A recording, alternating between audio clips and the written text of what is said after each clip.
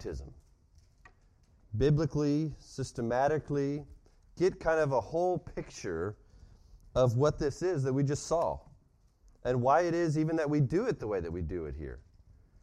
And so you'll be examining much Scripture today as we look at baptism. Okay? So let's first pause and pray.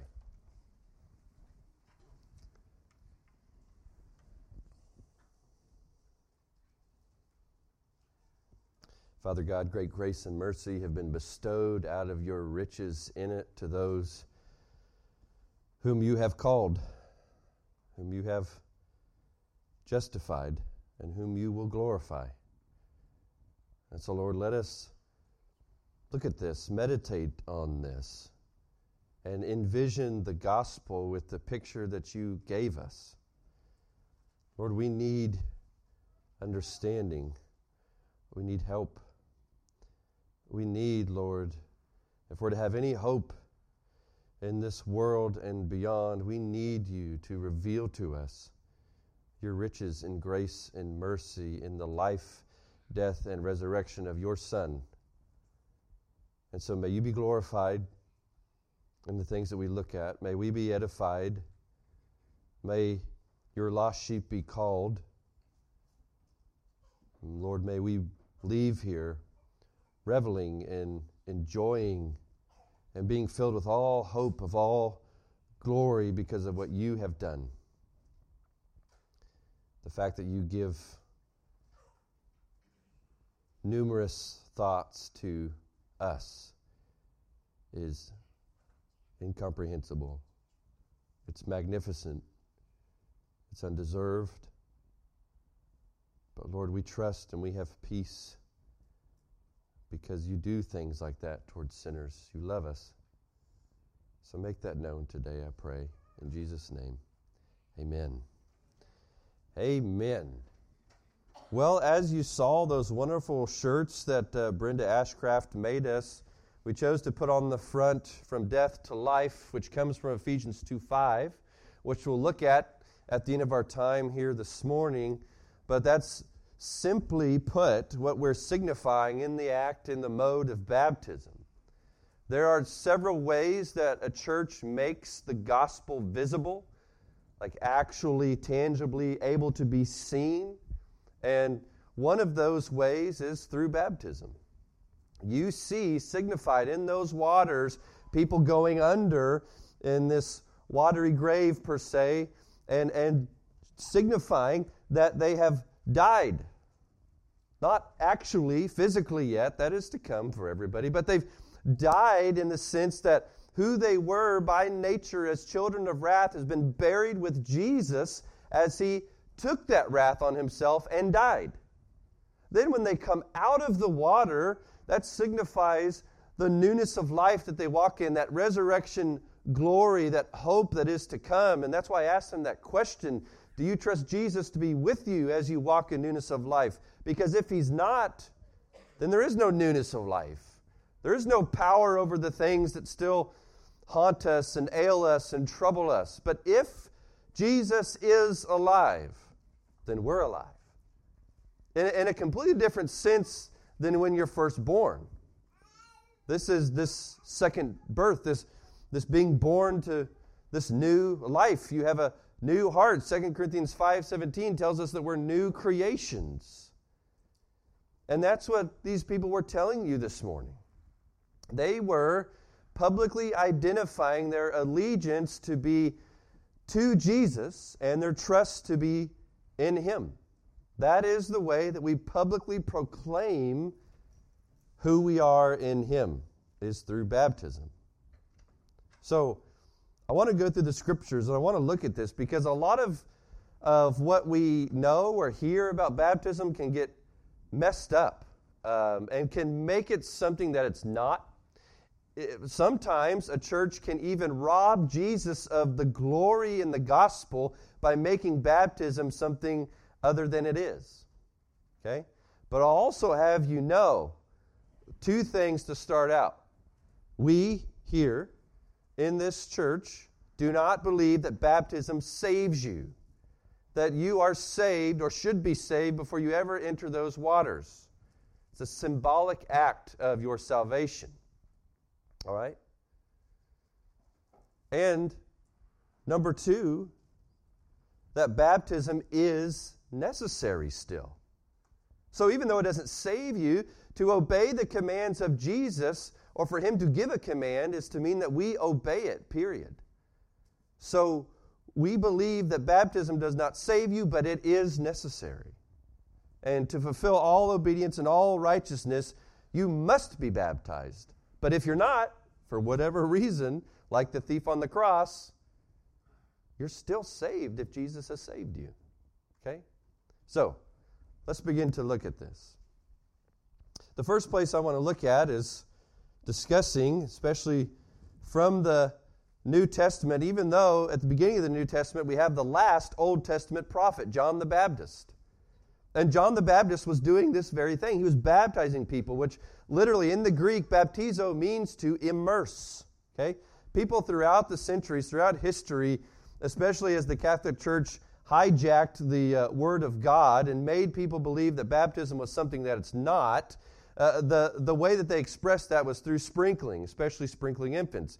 When people recaptured the text for themselves and began to investigate it and dig into it, they found out not only through the meaning of the word, but through the actual pictures that we have in the Bible, especially in the book of Acts and with John the Baptist, that baptism is by immersion for the simple fact that it gives more of a poignant picture of what it means to die and be buried, doesn't it? If I sprinkle somebody, that's almost like having a water fight. But if I put somebody under the water, that's like putting them in the grave. And we have to see that. We have to see the gospel made visible. And so John the Baptist, being the last, what I would call Old Testament prophet, speaks here in his first encounters of who he is and what he's doing, right? So we kind of follow suit. We call ourselves Baptist simply because we believe that born-again people need to be immersed, fully covered, to point out how they have fully died in Christ with a death like his. So in John chapter 1, starting in verse 23, John the Baptist identifies himself in this way: I am the voice of one crying out in the wilderness, make straight the way of the Lord, as the prophet Isaiah said. Now they had been sent from the Pharisees. They asked him, then why are you baptizing, if you are neither the Christ, nor Elijah, nor the prophet? John answered them, I baptize with water, but among you stands one you do not know, even he who comes after me, the strap of whose sandal I am not worthy to untie. And then if you look at this same scene in the Gospel of Matthew, verse 11, John says this, I baptize you with water for repentance. But he who is coming after me is mightier than I, whose sandals I am not worthy to carry. He will baptize you with Holy Spirit and fire. Now, what John is communicating is this. He is fulfilling what his role is as the one that Isaiah talks about, the voice of one crying in the wilderness. And what is that voice crying? Make straight the way of the Lord, which means prepare the way. And how do you prepare the way for Jesus to do the work in your heart? Well, what's he baptizing for? He's baptizing them with water for repentance. He's helping people to acknowledge their need to be forgiven. He's asking people to acknowledge that they are sinners, which is a very difficult thing, especially in this point in time, for the religious elite to do. We're not sinners. We obey the law. We follow it perfectly. And as a matter of fact, on the outside, they did. So much so that they even added to it, which is a bad thing. But they did. They didn't recognize their need for repentance. And so the way that he is making or preparing the way for the Lord to come is by helping people acknowledge that they need a Savior. One of the major, most important, crucial parts of the gospel is to understand that you are a sinner and that means certain things. And that by implication of you being a sinner, in light of the fact that a holy God exists, and He's righteous and He judges righteously, then if He judges you righteously as guilty, then you should be sentenced to death. There's no hope for you. Except He is constantly, throughout the Scriptures, asking people to recognize and to cry out to Him for cleansing. Even in the law points out that even people that come down with leprosy or make themselves unclean in some way are not made clean until their sins are atoned for, till the Lord pardons them, till the Lord forgives them, till the Lord appeases His own wrath for their sin by placing it on something else. That happens in the beginning of this Bible, for the simple fact that He is trying to teach people what it means to recognize who they are and who He is. Not only that He's a righteous judge, but that He's a merciful God. So that's how John is preparing the way. And notice that he says, look, what I'm doing, it has to be done. It has to be understood. It has to be acknowledged by each and every person who comes here to signify that, yeah, I'm a sinner. They're proclaiming that by John's baptism. But listen, somebody's coming, John says, a baptism that you need by the Holy Spirit. So that's the one we're focused on. That's the one we need. If it were the case that water immersion is what saved you, then this tub would stay full every day. And there'd be a line around the block, because if it was that easy, get in this tap water from the city of Holt and you'll be clean, then why would anybody jump in? But that's not what this is. We need baptism from Jesus. We need salvation from Him. You know, there's an appeal for cleansing that John is asking for. He's asking people to make this appeal to God for cleansing. We'll read about that after a while in 1 Peter 3. But if you go back to the book of Ezekiel, you read these things. Therefore, say to the house of Israel, thus says the Lord God. So God is talking.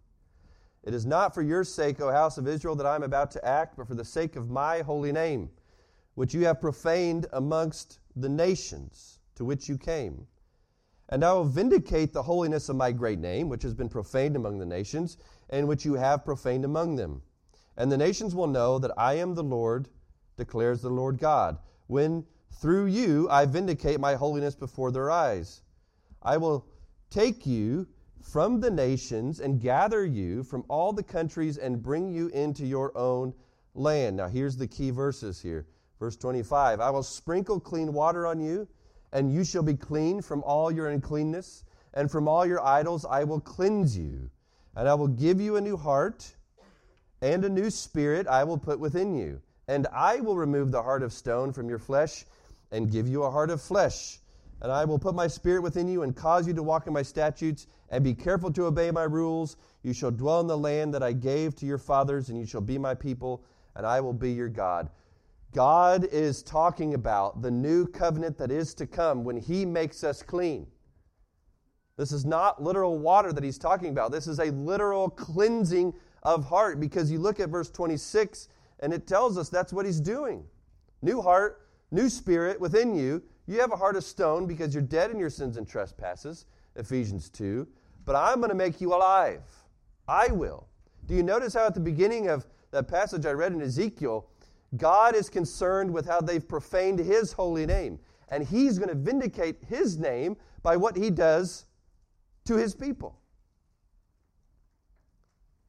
So when He's talking, the imperative is in Him doing the thing that needs to be done. And listen, when He puts His Spirit within them, what's that cause them to do? It causes them to walk in His statutes and be careful to obey His rules. Obedience and holiness does not come apart from the power of God. We've displayed what we can produce in our own power. And that is sin. And that needs to die. If we are to live with a holy God, then we therefore must be holy. And we can't do that unless He makes that possible. And then as a result of that, of what all He's done, verse 28, we're going to dwell in this land. And we're going to be with Him. And He'll be our God. And we'll be His people. God will have a holy people. He's holy. He will not settle for less. He will bring judgment on the wicked. Therefore, if anyone's going to live with Him forever, they're going to be righteous. And He's going to make sure that that happens. Because only He can. And only He will. Now, I've already talked about Isaiah 40, verse 3, how John is that voice that's preparing that way, identifying sin, the need for repentance, appealing for the cleansing that He's promised, the new heart, the new spirit in Ezekiel 36. Therefore, what becomes of these people? Jesus came and said to them after His resurrection, all authority in heaven and on earth has been given to me.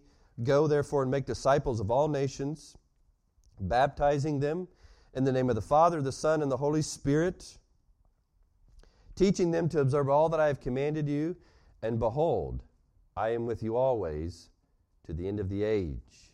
So those who repent of their sin and believe in the provision that God has made to cleanse them from unrighteousness and to make them righteous, those who repent and believe in that will declare death to sin, which is repentance, and allegiance and trust in Christ, with it, which is belief.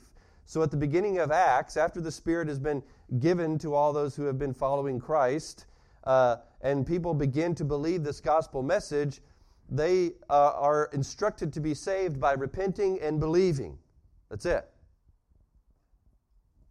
Now, I believe that God must grant them repentance, and therefore they will have subsequent faith because of how they feel their need to repent. So that's kind of the gospel formula. That's why we end up getting baptized. Being buried under the water declares a repentance that we have, not just one time, but ongoing. We recognize who we are. And our getting up means that we believe. We believe there is life, and only in Christ's name, and only on behalf of His power. And we are Baptist here at the First Baptist Church of Holt because this is a command for us that makes the gospel visible. We're not Baptist here because we give money to the Southern Baptist Convention.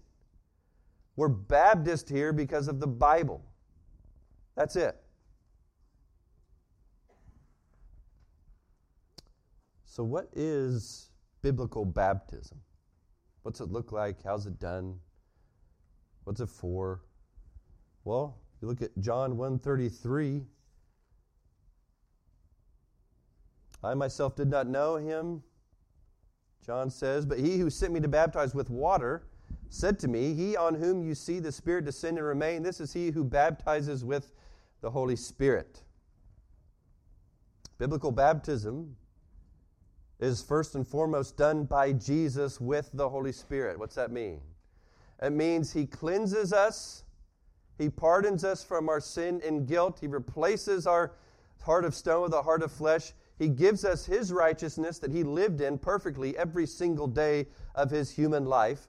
And He promises us, as we already read in Matthew 28, to be with us so that we're able to obey the commands He's given us.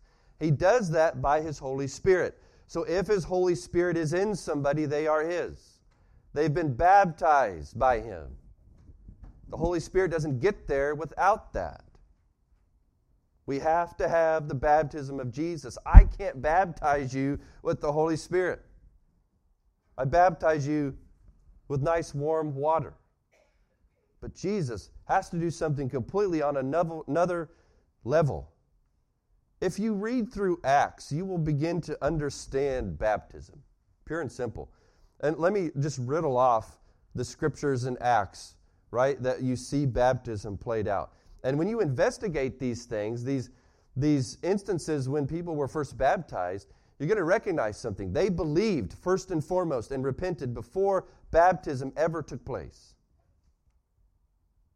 Acts 2:41, Acts 8:12 and 13, Acts 8:36 through 39, Acts 9:18, Acts 10:47 through 48, Acts 16:14 through 15, and 31 through 34, and Acts 18:8. If you want a list of those afterwards, I can give them to you. But they are wonderful, awesome occurrences of when biblical baptism should take place. And I would argue only after the baptism that Jesus gives. Now, one question that always comes up with baptism, as we're talking about biblical baptism, is does it save? Right? And I want to squash that idea because I think that idea says that I contribute to my salvation. And what we read from Ezekiel 36 and what we read from John the Baptist, it seems to be that Jesus is the only one who can save. And certainly that's what the apostles are proclaiming in Acts, is that, listen, you need Jesus. Now, I want to look at this passage. It's troubling at first, but as we begin to investigate it, it's really not that bad. 1 Peter 3, 20 through 21. Because they formerly did not obey when God's patience waited in the days of Noah, while the ark was being prepared, in which a few, that is, 8 persons, were brought safely through water. Verse 21, baptism, which corresponds to this, now saves you, not as a removal of dirt from the body, but as an appeal to God for a good conscience, through the resurrection of Jesus Christ. So, that appears that Peter may be saying that baptism saves you. But notice what he is saying. He's talking about baptism corresponding to how the ark saved Noah and his family in the days of judgment that God brought upon the earth with water.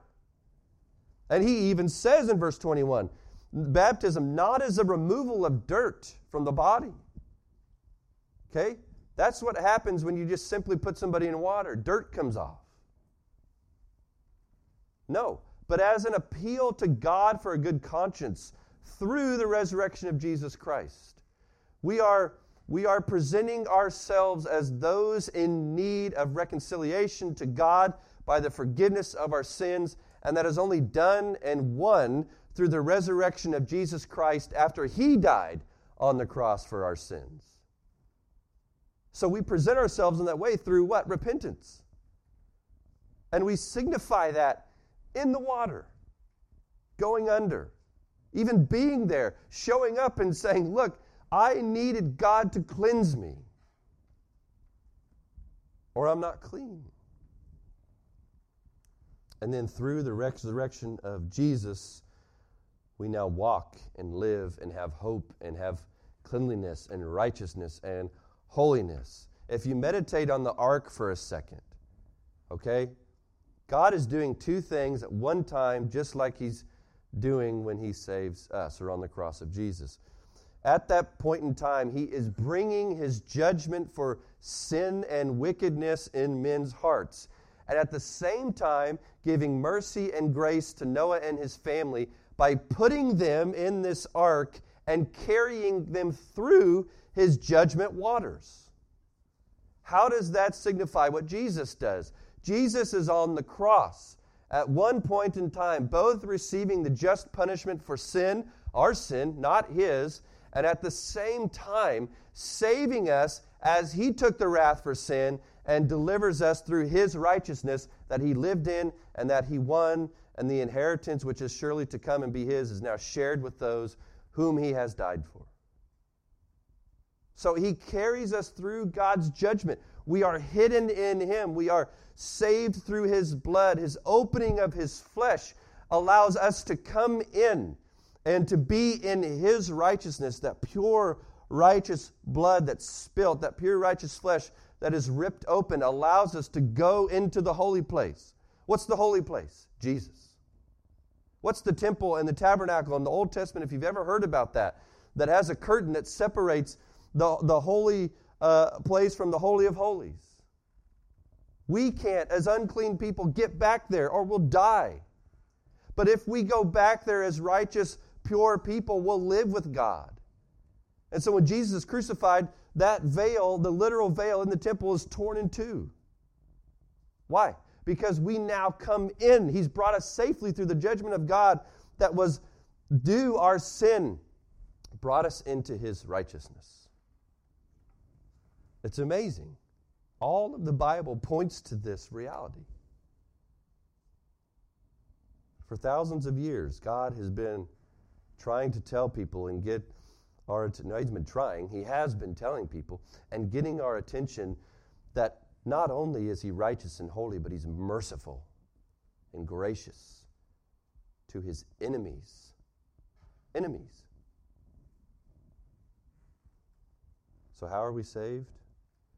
Titus 3:5-7, He saved us not because of works done by us in righteousness, but according to His own mercy, by the washing of regeneration and renewal of the Holy Spirit. Do you see that language? Washing of regeneration, renewal of the Holy Spirit, whom He poured out on us richly through Jesus Christ our Savior, so that, being justified by His grace, we might become heirs according to the hope of eternal life.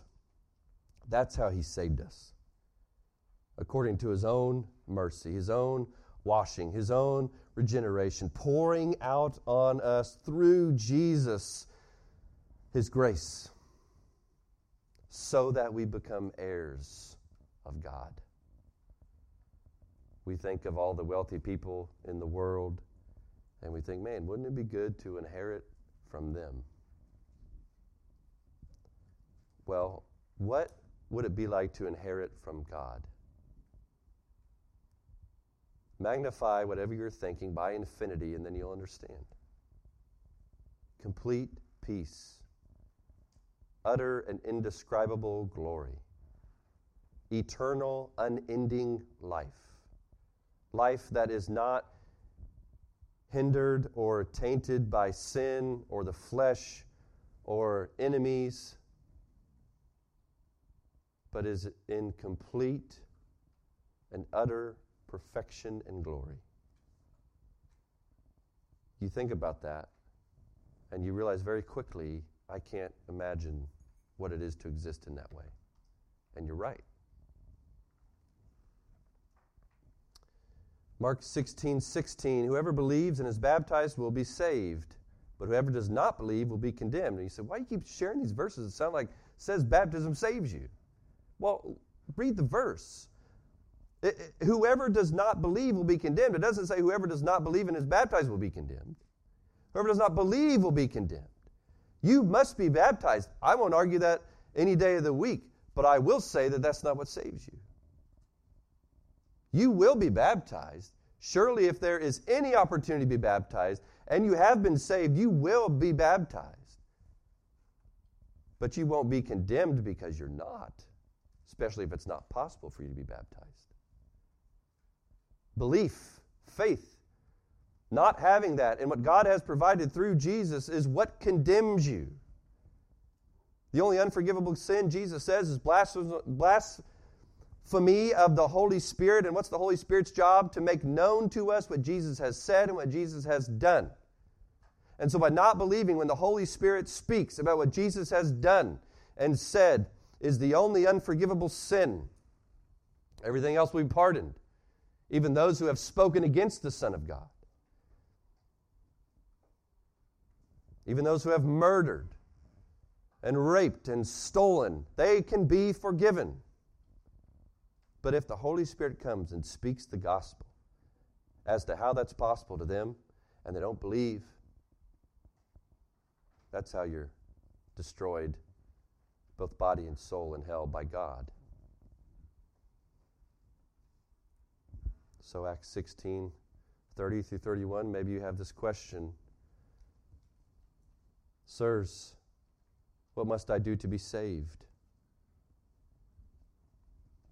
Verse 31, they said, believe in the Lord Jesus, and you will be saved, you and your whole household. You know what happens? This is a scene with this jailer, right? And by God's omnipotent sovereign power, he unlocks the jail cells, and Paul and his comrades, they're able to go free. God opened the door. But Paul stands there. Back in this time, jailers lived in the jail. Their families lived with them in the jail.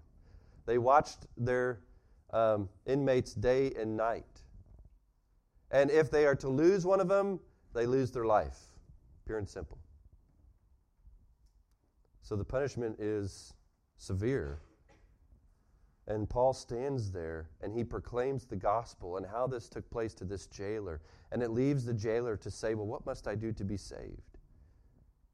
And Paul tells him, believe in Jesus. You'll be saved. And he also gives this prophetic word, you and your household. You know what happens after this? Surely as this whole family is there, they're witnessing this scene, there's a great commotion. They hear Paul, and it says that Paul explains to them the things of God, the gospel. And then after they all have received the word, they're all saved, and they all get baptized. And then all the inmates are still there the next morning. And the jailer and his family are new people, new creations. And surely you can infer that after that, what did they live doing? Maybe he stayed as a jailer and proclaimed the gospel to all those inmates that came through his house. That's what you must do to be saved. Now I want to look at Romans 5 and 6, just briefly. Romans 5 and 6 present to us what life is like for those who have believed in Christ, for those who have signified repentance and belief through baptism.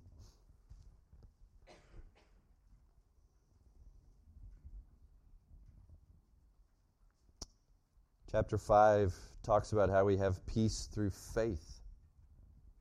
Verses 6 through 10, while we were still weak at the right time, Christ died for the ungodly. You know what that means? The weak here is the morally weak. The people unable to do the right thing. Not enough strength to do the right thing. And Christ dies for those who do not fear or acknowledge God as God. They're morally incapable of doing so. For one will scarcely die for a righteous person, though perhaps for a good person one would even dare to die. But God shows his love for us in that while we were still sinners, Christ died for us. Since, therefore, we have now been justified by his blood, much more shall we be saved by him from the wrath of God. For while we were enemies, we were reconciled to God by the death of his Son. Much more, now that we are reconciled, shall we be saved by his life. And it goes on to explain how in Jesus we receive righteousness and life, and how in Adam mankind received death and condemnation. Verse 19, for as by the one man's disobedience the many were made sinners. That's a bummer. We all get mad at Adam, like, come on, man. Really? Look what happened. I'm this way because of you. Well, if you want to point the finger and play the blame game, you can't do that too long, because something else has happened from one man to the rest of men who believe. So by the one man's obedience, the many will be made righteous. Okay. Well, that's a good remedy. If through Adam's disobedience we're made sinners, through Jesus, him alone, one man acting righteous, we become righteous.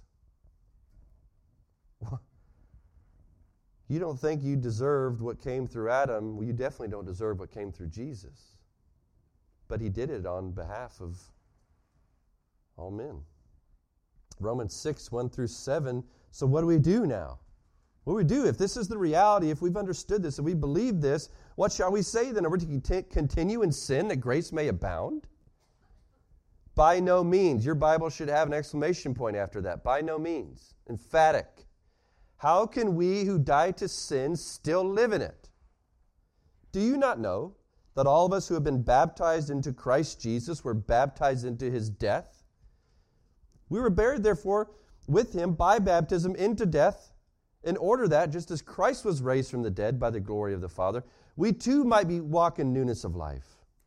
For if we have been united with him in a death like his, we shall certainly be united with him in a resurrection like his.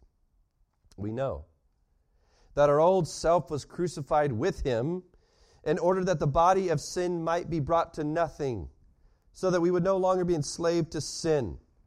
For one who has died has been set free from sin. The picture here is simply this. Your old master was your flesh, which reigned over you in sin, which causes death. Okay? The wages for serving that master is that you die. That's what he pays you. But if you have put to death, or if Jesus has put to death on the cross your old self, that old master, then why would you try and go back and serve him? No, you serve a new master. He paid for you. He bought you. He reigns over you. So you've been set free from sin. And what's the wages of this new master? Well, verse 23 of chapter 6, the free gift of God is eternal life in Christ Jesus. And you can read about eternal life through the letters of Paul and Peter and John, and certainly in the book of Revelation. You know what he pays. But you didn't do anything to earn it. That's why it says in verse 23, it's a free gift. There's nothing you could do to serve him well enough to earn that type of pay. But Jesus did. That's why it says at the end of verse 23, in Christ Jesus our Lord. Free gift, eternal life, in Christ Jesus our Lord, our Master, the one who reigns over us now. So, let's summarize it. What's happened? What's happened to these people that have been baptized? What's happened to maybe you or the brothers and sisters in this room? What's happened to these people that you hear talking about Jesus all the time? Ephesians 2, 4 through 5. But God, being rich in mercy, because of the great love with which he loved us, even when we were dead in our trespasses, made us alive together with Christ. By grace you have been saved.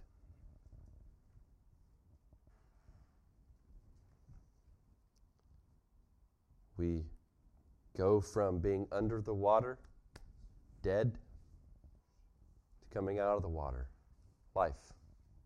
From death to life. That's where we go if we repent and believe. That's the good news. And if you have heard the Holy Spirit speak the gospel to you, that good news, then you should respond. Today is the day of salvation.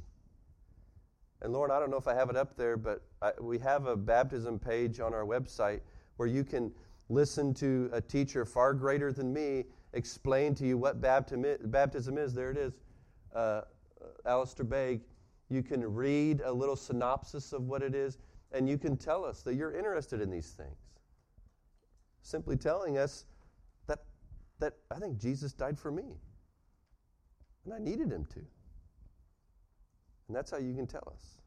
Or you can approach me after the service. You can approach one of these brothers and sisters. You can approach those that have been baptized. And they can tell you where to find life.